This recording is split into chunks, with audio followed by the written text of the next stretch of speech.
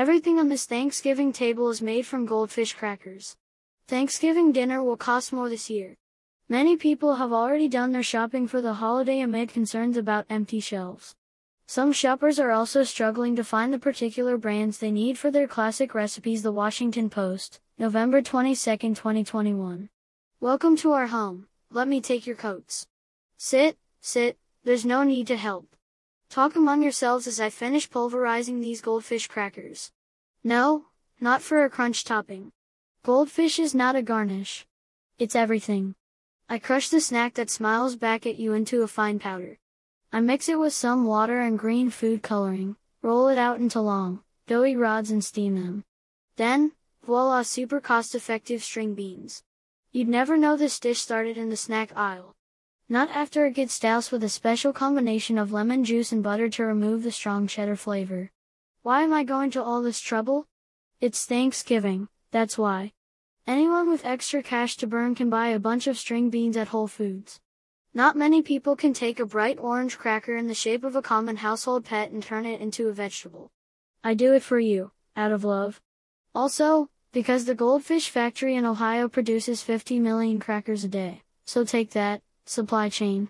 And wait until you try the sweet potatoes. It's my grandma's recipe, only there are no actual sweet potatoes in it. Just the extra yellow cheddar goldfish that have been soaked overnight in water until they emerge, double in size like eager blowfish.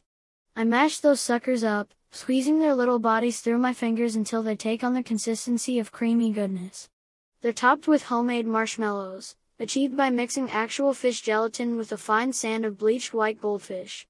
Don't get me started on the hours it took me to get the cranberries just right. I'm not sure what I'd have done if they didn't sell beet-colored goldfish. I must have rolled 15,000 little balls out.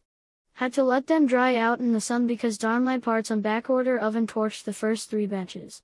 Good thing I worked it out because we can't have Thanksgiving without cranberries. That's like having a pizza party without actually serving pizza. And only an insane person would do a thing like that. And the herb stuffing. You're going to beg for the leftovers, and good thing I have plenty because this was a cinch to put together. First I thought to myself, now how am I going to get each of the onion and chive goldfish into the perfect little bites? Then, bingo. Ice cube trays just came to me.